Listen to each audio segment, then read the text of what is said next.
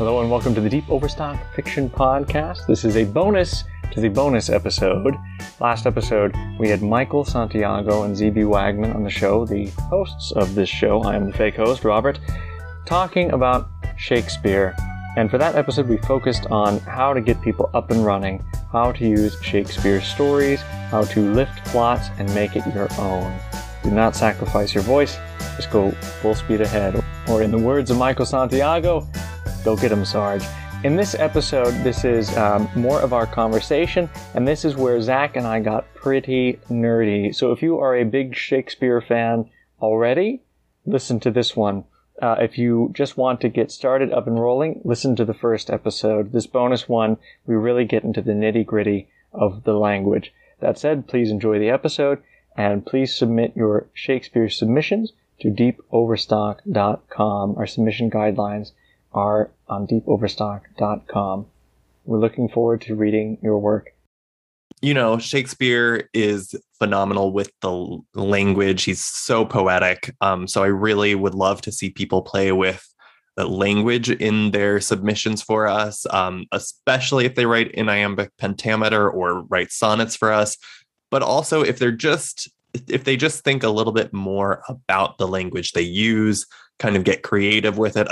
Hell, if they want to invent new words, Shakespeare invented quite a few of his own. So I really want people to dive into the language itself for these pieces. I'm thinking Jonathan Van Bell will be a great one for inventing words. Mickey, one of our other editors, actually the editor-in-chief of Deep Overstock, has come up with an episode for Late Night Poems, which is how to write in iambic pentameter and how to write a sonnet. But I'm still it's a little scary to write in iambic pentameter. Do you have any suggestions? Have you tried this before? And is there anything to make it, give myself the right exercise just to get rolling with it? Yeah, I mean, it's not an easy thing, which is part of the reason Shakespeare is so impressive. I would say with iambic pentameter, focus less. This sounds a little silly, but focus less on the structure and more on the words. Don't worry about rhyming anything. I mean, I guess unless you're actually writing a sonnet.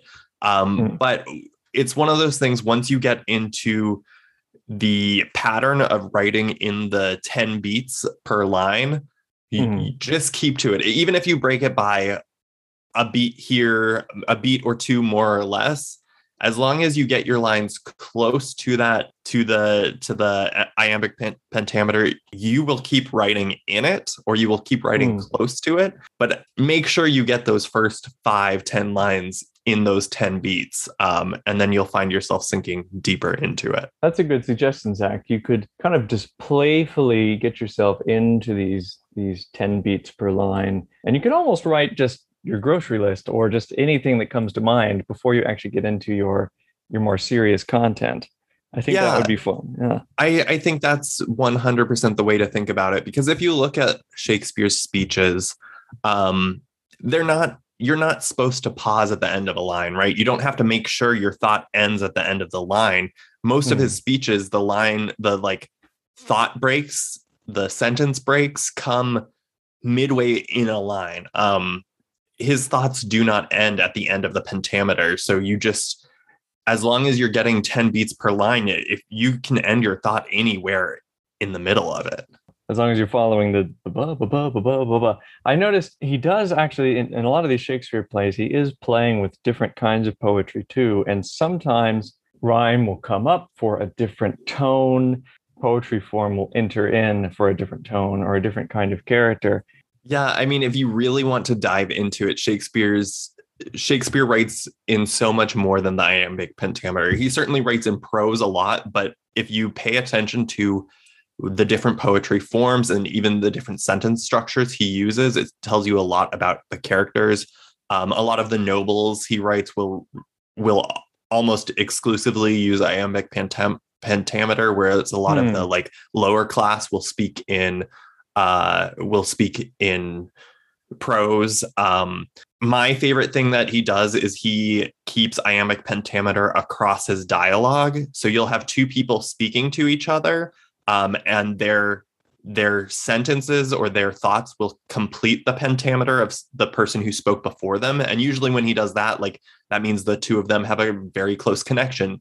Or sometimes he'll break the pentameter and have someone speak in like 7 beats, leaving the last 3, but the next person will speak in a full 10 or speak in 5, which implies like a disconnect between the two characters. That's true. When you were speaking, Zach, I thought of 2 examples. One where a character is sticking to iambic pentameter, sticking to order, sticking to, well, a feeling of calm, kind of. When Hamlet is talking to his mother in his mother's bedroom scene, Hamlet is breaking in and out of 10 beats per line. Sometimes he'll do 12, 13, or he'll do 11. He's actually reversing the sounds in the poem. It sounds very strange, but his mom stays in iambic pentameter. Some of these lines by the witches, they're much shorter than 10. If we're thinking 10 syllables per line, the witches are only speaking, when shall we 3 meet again? Only 7. In thunder, lightning, or in rain.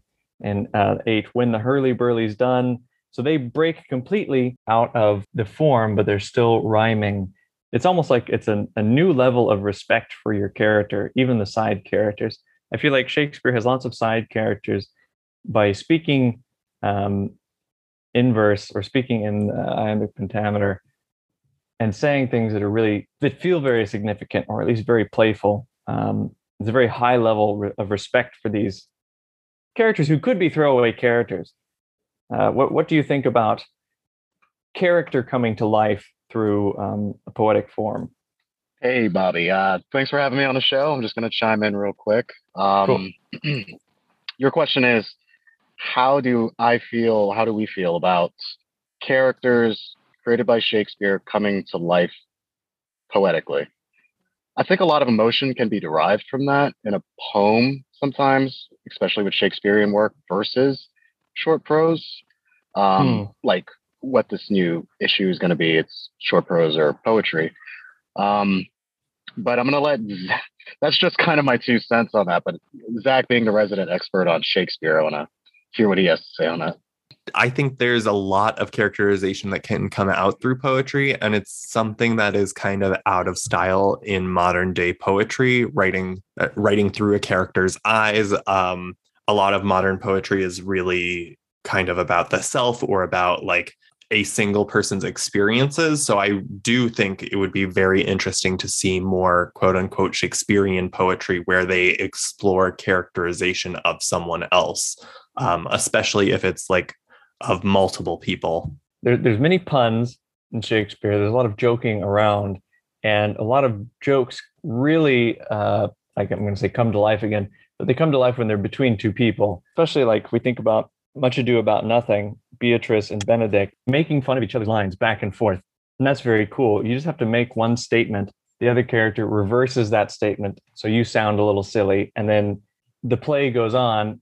They again reverse. I don't know, if you give yourself one statement, flip it again, flip it again, flip it again, or even put it in its opposite, I think that would be really fun to read. Yeah, I think your example of Beatrice and Benedict are perfect. They are my favorite, maybe, of Shakespeare's lovers. I mean, they are one of his only like middle-aged lovers.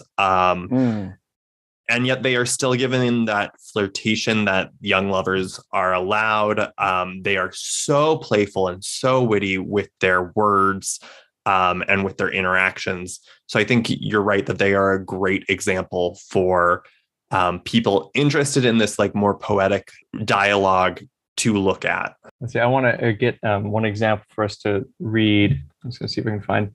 Or do you have a Beatrice and Benedict scene in the script, Zach?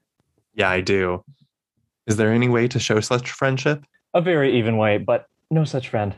May a man do it? It is a man's office, but not yours. I do love nothing in the world so well as you. Is not that strange? As strange as a thing, I know not. It were as possible for me to say I loved nothing so well as you, but believe me not. And yet I lie not. I confess nothing, nor I deny nothing. I am sorry for my cousin. By my word, Beatrice, thou lovest me. Do not swear and eat it. I will swear by it that you love me, and I will make him eat it that says I love not you. Will you not eat your word? With no sauce that can be devised to it, I protest I love thee. So very fun. We have the same like verb appearing in each person's line, and the meaning becomes twisted every time. That would just be so fun to see. And I feel like I don't know if it's done as much as it used to be. I really love the playfulness between two characters. And sometimes, some scenes between two characters will go on for a long time. And I think people will be wary of doing that. They'll be a little afraid to do that. But I think people should just really go for it, see how much play they can get between two characters. There's a lot of also, so we have the twisting of one verb or the twisting of one phrase here in a playful meaning. But then we have another play, Romeo and Juliet, where Juliet is kind of turning her own metaphor over and over and over again, and it's more image heavy. And I was thinking, how would someone do this? How could someone write like Shakespeare? What would the exercise be? Here she starts with horses pulling a carriage. And you can kind of see like different words associated with this that get turned and turned and turned and turned. And it's almost like Shakespeare is trying to experiment with how many times he can turn this image. So I'll read this part. This is from Act 3, Scene 2. This is Juliet. It says, "Gallop apace, you fiery-footed steeds, toward Phoebus's lodging. Such a wagoner as Phaeton would whip you to the west and bring in cloudy night immediately. Spread thy close curtain, love-performing night, that runaway's eyes may wink and Romeo leap to these arms, untalked of and unseen. Lovers can see to do their amorous rites by their own beauties, or if love be blind, it best agrees with night. Come, civil knight, thou sober-suited matron, all in black, and learn me how to lose a winning match, played for a pair of stainless maidenhoods." So we have lots of kind of images coming into this. We have galloping steeds, obviously. We have night, we have darkness, wearing all black. And as this keeps going on, Romeo becomes a raven. So you start with one image, and the image starts to take on a totally opposite value. Day and night become mixed up. The light in the stars come to be mixed up with the blackness of night. So I think that would be fun too. That would be really fun to see. One character turning and turning and turning metaphors and meaning. Yeah, so we've talked a lot about language so far. And obviously Shakespeare's well known for his language. So I think that's something we should certainly hope for and look for in our submissions. The other thing I want to talk about, though, is plotting. Because the other thing that makes Shakespeare so kind of timeless is his plots and the way that he is able to manipulate his characters and get them to express the like full scale of human emotion. Very true. And this is something I feel like that is a lot harder for writers than playwrights, because playwrights, they have a human speaking their words and able to use their own emotions to get the audience to invest and to emote along with them. Whereas novelists, short story writers are forced to to express all that same emotion, but just through the words on the page. It's a very different style of writing than what Shakespeare is doing. And I do think that what we're asking from our writers for this issue is quite a bit to try to emulate that. We do have really good plots that do come in, and they can come in even though we are typically accepting underneath 3,000 words. Maybe we'll do slightly more for this one, but we still get a lot of good plots to come in. Do you have some ideas? How would you go about doing this, Zach? If you're doing a prose story, how are you going to get your plot across?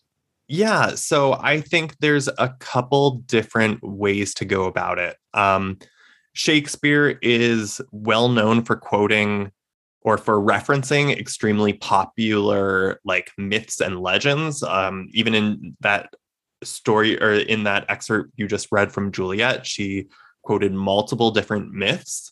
Yeah. So if an author wanted to do a similar thing and basically just use Shakespeare as their touchstone, so you could tell your whole, you could tell a story totally unique to yourself, not using anyone else's plots, but using Shakespeare's touchstones to basically to explain kind of what's going on, to reference Romeo and Juliet as similar to Your Young Lovers, to reference Lady Macbeth as like a powerful female manipulator.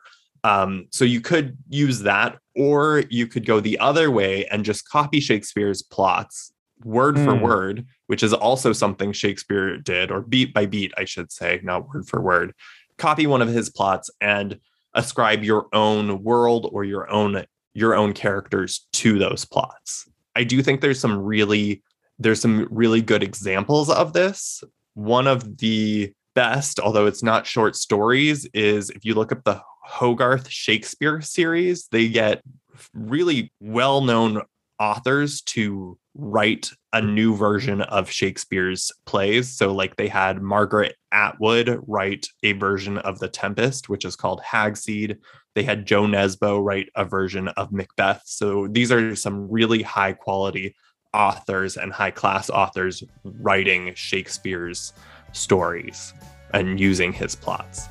The other one I would reference, and this is short stories and small press, is you could look into the Sword and Kettle Press.